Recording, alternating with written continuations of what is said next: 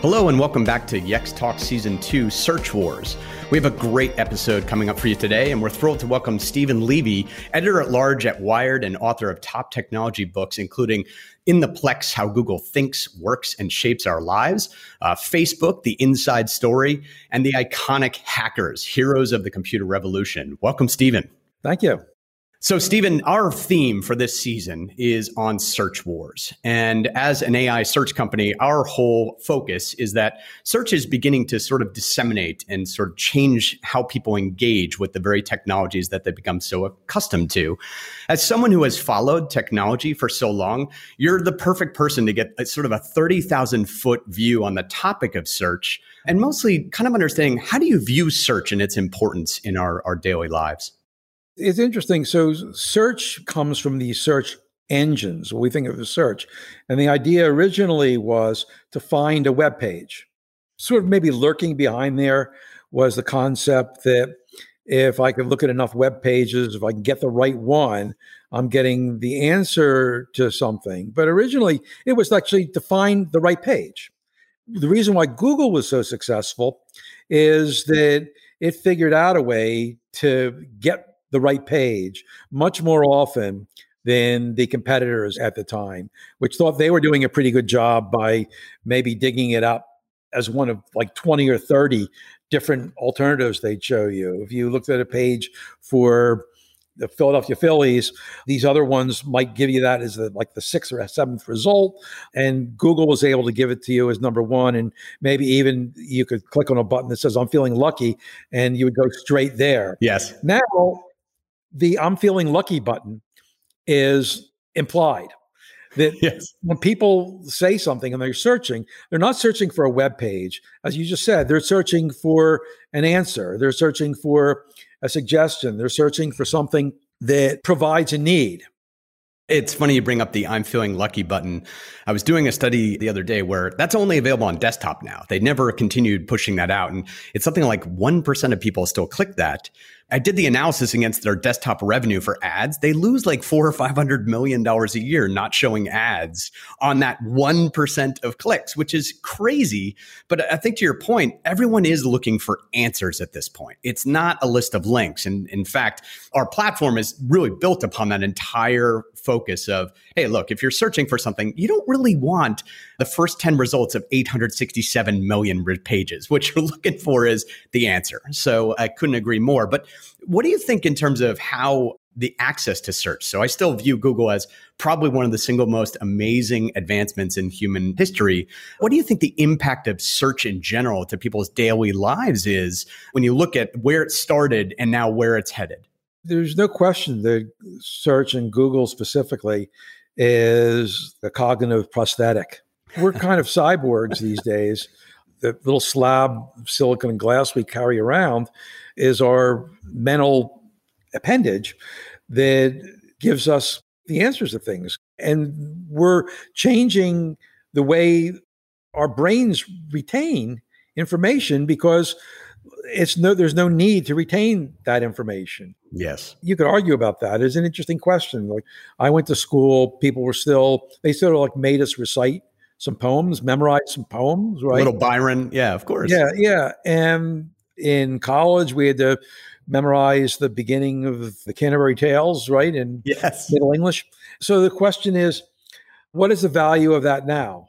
Some people would argue that as a mental calisthenic, it's something that's beneficial and necessary. But I suspect that generations of people who've grown up in the last couple decades would reject that because Google is always there to not only look at the opening passages of Canterbury Tales, but have it read it back to you. Yes, in any language. Yeah. Middle English would be key for that, I guess. Yes, it probably won't translate very well. I don't think it's hard for most people to understand it today. You know, I laugh at that. There was an XKCD cartoon ages ago where it said, my IQ drops 40% directly tied to my internet connection. It's how it feels. Well, that you could argue that, or you could also say that my IQ is 40 points higher when I have that thing in my hand. I'm fascinated by when we talk about people's cognitive ability and sort of this concept where people say, well, people are more mindless now. And at the same time, I don't think the concept or the apps or the mindfulness sort of revolution has never had a bigger following or more of an interest in how we think and how these extensions can really help us. And search clearly is at the center of that, and that with people having access to this. Now, I noticed also this month, the cover of Wired was about the ousting of Timnit Gebru, Dr. Gebru, who was working on the ethical AI issues facing big natural language models. And we've all been seeing GPT-3. People are now using that in their search engines. We're seeing people who've been using BERT, the bidirectional encoding transformer from Google. Those advancements really power a lot of natural language or conversational based search. What do you think is sort of the current state of thinking about the morals or the ethical issues that are also facing search when you see something like that happen to Dr. Gebru? That's a great story by my colleague, Tom Simonite. It's outstanding. Talk about in depth. It's wonderful. Everyone should read it. Once we started adopting the phones as our main way of computing and connecting, it became inevitable that natural language was really going to be our main means of connecting. And if you talk to people at Google, it's clear that they see that as something. I actually had a conversation relatively recently with someone, the head of search at Google, actually. From what he was talking about, it's clear that they don't want us to view the search box as something that we type keywords into. Even if we're using the web to talk to the search box, to have a conversation with it. And what they're doing is using the most sophisticated AI to be able to interpret natural language and to be able to converse with us, to help us hone through a conversation what it is that we want. Ethically, the cutting edge to that is in Google's Duplex. Yes. Where it carries on a conversation, and is able to pick up conversational cues to respond to you. And when they first announced it, I think they were a little surprised at the pushback. Yes. People, originally they didn't tell you whether they were going to inform you that, gee, you were talking to a robot. I was interested to find that Google makes thousands and thousands of calls every day. Yes. They're robots to human beings at stores and businesses to say, when are you open? Are you open during this holiday? And, and the person will be talking to the robot and they'll say, well, are you open the holiday? He says, yeah. And he said, what about the day after? I remember it was 2018 when they first demonstrated that. Yeah. Very quietly, because there was outrage, and very quietly they went and got it legalized in 49 states. Because originally a lot of the states were like, hey, that's technically recording a line. You can't do it. There were a lot of questions, right? But I think to your point, there's also the moral question, which is you have no idea you're talking to a machine.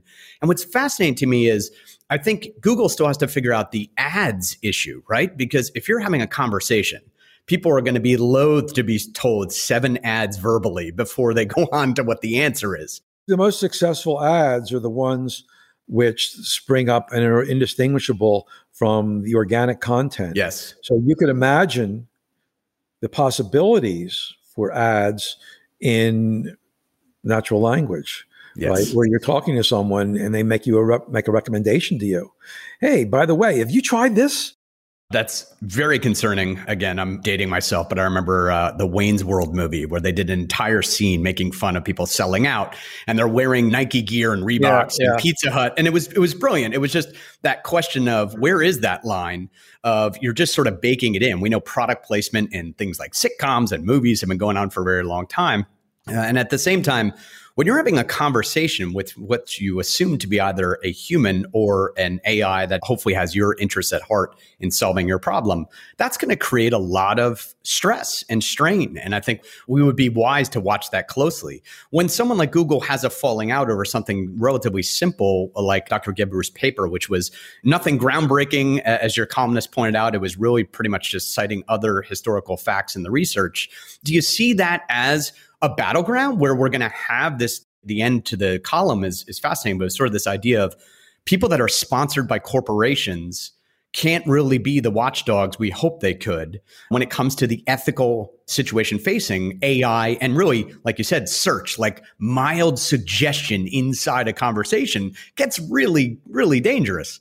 That's right. No. I mean, obviously, a $1 trillion corporation like Google can't be the arbiter of ethics in AI or any of these other big issues, speech or whatever. It's difficult to legislate too. I mean, you could say, if you're talking to a robot, right, and this is what Google says they do now. In the beginning, you could say this is an automated voice talking. But we all know from the days of Eliza, that program in the 1960s where something was a sort of like a little toy therapist, where you'd say, boy, I'm not happy today. Well, why is it you're not feeling happy? Right. Even though people knew that they were talking to a machine, in that case, like not a really sophisticated one, they would fall into that. In this case, I mean, just saying, you're talking to an automated program here, start getting into it and saying, hey, I'm on the road here. I need some gas. I'd like a restaurant that could serve comfort food. And then the recommendation comes saying, well, while you're there, there's this fantastic store that sells homemade sweaters or whatever. And you're into that mode of conversation and you kind of like forget or put aside, this isn't a disinterested party talking to you. Yeah. It's like a robot that gets rewarded when you wind up completing a sale that it recommends. I look at the technology today and looking how far Duplex has come. Like you said, I think they updated 3 million businesses' data during the pandemic by letting Duplex just call businesses without them understanding that it was except in Louisiana. You can't do it in Louisiana yet. But when they were doing that, I think it's pretty obvious. Google's already there. They could be converting their search experience to a conversation today. The question is, to your point, I think it's going to throw a whole new set of questions about the dominance of the ads and is the ad revenue the way that's really going to be monetized? Because fundamentally, I think it does become very difficult for humans, anyone really, to take a step back every 5 minutes and go, wait, I'm talking to a machine that's paid for by ads, even though it's incredibly helpful. And I just found the perfect little sweater on the side of the road for my kids. That is not necessarily what's going on. And it's going to bring a lot of challenges. Well, increasingly, our own decision-making will be out of the process because it won't be us talking to the robots. It'll be our robots talking to their robots, and they'll just like put us in the parking lot of these places. It's so true. The autonomous vehicle basically has a side bet with Google on whether they can get you to pull into Wendy's tomorrow at 2 or not. And you don't even know that's happening. Yeah, the order's ready. And here's what you wanted. You just didn't know it. It's a fascinating topic because I think it also touches upon what has been sort of an undulating interest, let's say, in data privacy. And you and I, when we're starting our conversation today, we were talking a little bit about other search interfaces like DuckDuckGo and also Neeva, who I know is started by some of the top former Google people as well. Where do you see that happening? Because I'm always amazed. You had pointed out the head of search said, look, it's not about keywords. And I laugh because my teenagers speak keyword, but my 6-year-old doesn't, right? He speaks to Alexa like it's an equal. When you think about privacy of how quickly we share and overshare via conversation, what do you see happening with privacy as part of the whole search battle? The gap is legal protections. I think it's a doomed process to say, how do we control big tech? How do we control Google, Facebook, Amazon, the rest of them? What we need to do is just get the basic protections that we feel that people need and make those companies hew that line, no matter what impact it has or doesn't have on their business model. So I think there's the issue because they're going to do what they can.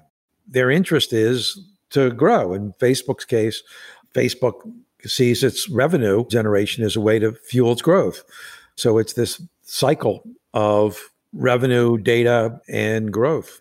It's fascinating because watching how, I want to say Cambridge Analytica was one of the first where people started to take notice, obviously because of the election impacts. But realistically, it's been going on way before that in terms of hoarding the data and then using it in some way to either target or attract or engage.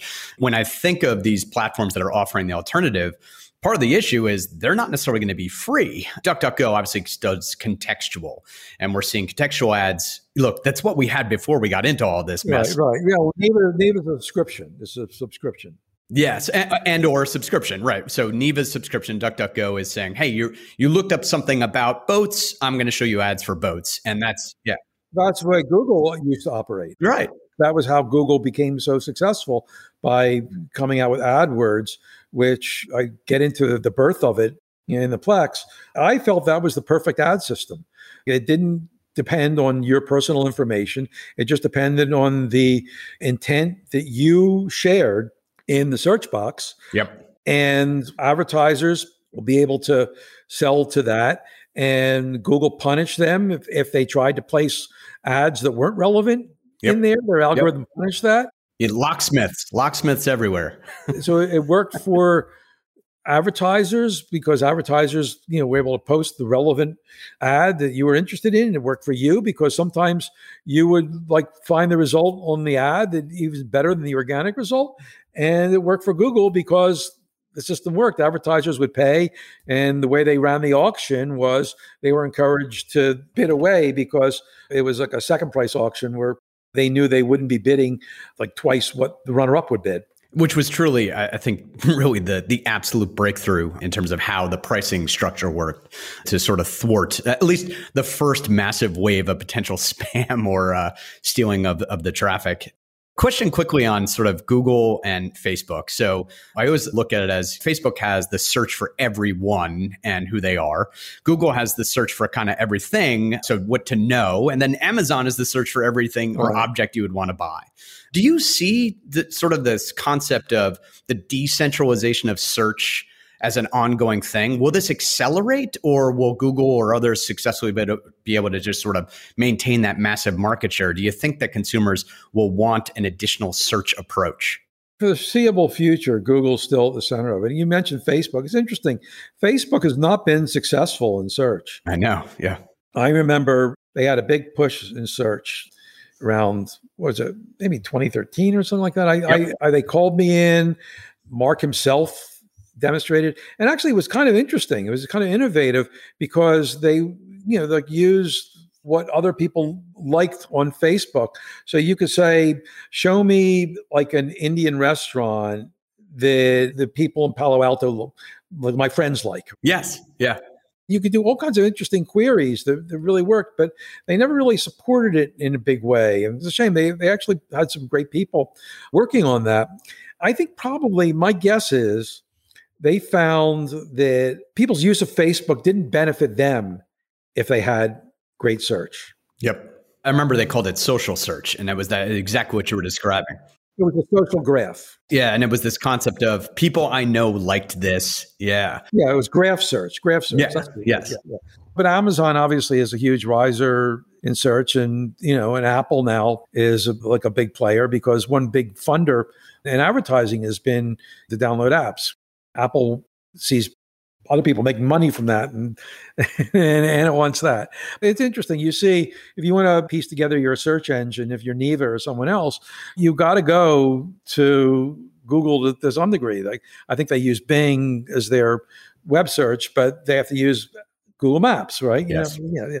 So when you talk about search, you're talking about a suite of different domains that you put together like a Lego piece, but it's so expensive to do it on your own. I mean, to kind of match Google in any of these domains is incredibly expensive. At Yext, we build knowledge graphs specifically to power a knowledge graph-based search strategy for enterprises. A lot of people will license Wolfram or... Right. Yes. And each one of them, we kind of break the world up into 5 different search areas. There's sort of the marketing search side, so making sure that if people ask questions about your business, that's all correct. There's app search, which is inside an app, so developers leverage that. There's support search. If you have a question about a product or a good or a service, all of these are actually slightly different flavors of it. Just same way most hospital systems, they have the doctor finder, which could honestly be one of the worst experiences out there in search. All anybody really wants to say is, doctor near me who speaks Spanish and takes Aetna, right? Yeah. Like they want to have the conversation. It's that process of, can we enable them? And I think for the way we view the world is, those technologies were really only available to Google and others who were building them. And now it's something that we think, you can start to empower more companies to have that direct conversational AI. That's a big process. That's something people have to sort of understand as a valuable input in their business model. Question for you from a crystal ball perspective. You have been following the space. You know all the players personally and directly. When you think about where search might be headed, because you had mentioned just recently having a conversation with the head of search at Google, what do you see as the future of it? Is it sort of baked into everything that we do? Is it, can I ask my fridge to search for something to make for dinner? Like, what do you see as the future of how people engage in the act of searching for answers? Right. Well, I mean, as we said earlier, search is broader than just searching. It's providing. This is something where Amazon has done. We've been hearing about intelligent assistants for many, many years, since the Knowledge Navigator at Apple in the early 90s. Yeah, I remember right? that. What Amazon built really, I think, was not the first, but certainly the breakthrough intelligent assistant in that sense. And obviously, we have got Siri and Cortana and Google Assistant. Are you searching when you interact with that and talk about the weather? Is that a search really? Or look at your calendar? What do I have on the agenda today? If you could change that, which is the same app, you could say, well, scratch that appointment, right? That's not search. That's just your assistant. So we're talking really about a broader phenomenon than search. We're really talking about this information butler that people have been talking about for decades. Yeah, I think we called him Jeeves first. Remember, it was Ask Jeeves was your information butler. Yeah, so I guess Jeeves went for that, but When we think about, you had mentioned earlier, intent, I think one of the wonderful things about search is it can be conversational and it does actually have your intent in it. So again, show me what my day looks like and where I might go for lunch based on that. And there is a play there for bringing in other data that can help people in terms of navigating their day. We always used to talk about how the customer journey always starts with a question. Mm-hmm. But as you point out, questions take a lot of different forms. And it's certainly, we don't see that keyword search box as any indicator of the future. It certainly feels much more like you won't even necessarily know you're searching, but fundamentally it's search technology that powers almost all of those interactions. Yeah. I mean, it's like search is just like the hammer you're using to drive in the nail, right? You think about it, originally, it literally was a search. You have this big pile of websites and you had to sift through it to find the one you wanted. Now we're really talking about just a way to navigate all your activities in the world. Certainly, we don't see that slowing down. To us, it's a lot of how do you organize information into either graph structures or natural language structures that enable that? Because hopefully what we start to see is more and more people realize if you want an answer from a business, let's say an enterprise or the WHO or someone important, you want to be able to ask them a question directly and get the answer from them, because we also live in the world, unfortunately, of massive misinformation and the manipulation of information. Search kind of opens a window to that in the classic model. Well, yeah. No, so now the question is this something like I've been talking to Google about recently? It used to be that in the old model, simply unearthing what other people responded to in the query, the most popular answers to a query, the assumption was that would be your answer. But if the most popular answer is misleading, if you're asking, am I going to be protected from COVID-19 if I'm vaccinated? And the answer is, don't take the vaccine. Yes. Most people click on it, get a result from an anti-vax site. Then there's something wrong. So what does Google, which has for long held that we don't get involved in those issues, do about something like that? In the Plex, I write about what happened when someone typed in the word Jew. Yes. And they would get these Holocaust denial sites. And there was this big crisis at Google. And this is maybe 2004 or something like that. I remember. I was working for Newsweek at the time, and I called up Google and I asked about that. And Sergey got on the phone with me and, kind of told me about his thought process and that. So they eventually decided that they would take out an ad for the word Jew. And you would get the same results, but Google would have an ad explaining why you were getting those results. To him, that diffused the issue there. People are no longer accepting that. So Google has to now get involved with the quality of information that people unearth. And man, that's a hard problem. I think for them, for really any of the platforms that allow for the rapid sharing, Facebook has the same issue. Even Amazon in the reviews has a huge problem of what data is shared back. But becoming the cop at scale is really tough. Yeah. So I certainly feel for them on it, but the argument of we can't keep up with it or we can't keep up with the amount of data or information you had mentioned earlier, we're getting to the point now where AI can write the stories at scale to feed to the AI and search. I've had access to GPT-3, the OpenAI platform, for quite some time. And sometimes it's actually amazing what it comes out with. And other times it's complete nonsense. It's obviously needs human curation. But that's GPT-3. A lot of people don't realize GPT-2 was only 11 months earlier, right? So it took 11 months. Now we have the GPT-3 of coding, which we've seen unroll. So basically, clearly, we're just the beginning of this stuff. The AIification, which it should never be a word, but if it is a word, that is the place we're headed on almost all of these platforms. You look at Google, the thing about it was always an AI company. That was the conclusion I came to in the Plex. They say, what is Google, right? I always felt that it was an AI company, and that was search came along with that, but all the other things they did, they added a level of AI to it. The founders were AI graduate students, and they hired their professors. Yes. Certainly, we think that's the general direction. Obviously, AI is almost, as Dr. Gebru pointed out, completely beholden to the data on which it learns and experiences in order for it to build out its solutions, which is a big issue generally for many companies and enterprises. They don't even have a hold on their own data. So getting their accurate data from one company or one enterprise into a format is very important to help people actually prepare for the AIification of all of their information so that people can have a conversation directly with them. So that's certainly a challenge that we see everyone now dealing with, which is it's not good enough to have it all in a bunch of databases somewhere. It's got to be in a structure that AI can leverage and really utilize. I'm going to throw sort of a question we ask everybody, which is a pass the mic. As we're constantly sort of investigating and looking more at search and where you think search is headed, who do you think we might also ask to be on the podcast that would be a recommendation in this space that you've been speaking with or you think could add value to the discourse? I would look for some of the people who had been involved in that. Have you ever talked to Udi Manber? No, so he was the head of search at Google for a while, and he worked for Amazon before then. I think he consults for Neeva now, but he's a fascinating guy who lives and breathes search, and he'd be a great guest. I know we're definitely reaching out to Neeva because I think it's a fascinating story, but perhaps that's an even more independent way to hear about the direction they're headed. So excellent. Well, Stephen, I want to thank you so much for joining us today and having a discussion on our search wars.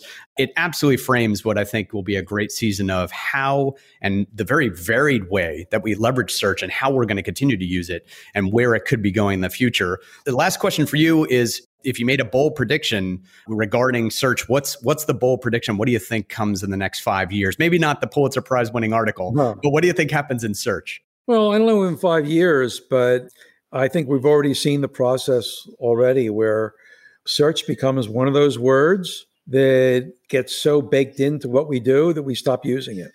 That's very well put.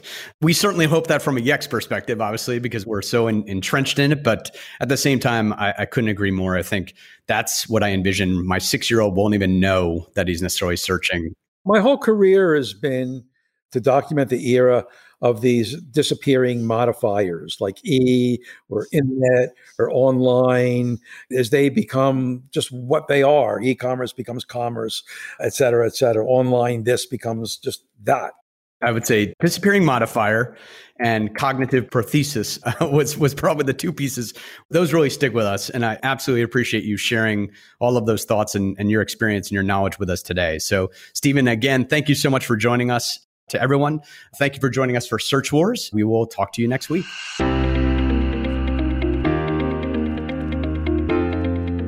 And that's our episode for today. Thank you all for your time. We hope you got some valuable insights from today's discussion. And as always, please subscribe to the Yext Talks podcast to hear more and to get more answers to the questions that matter.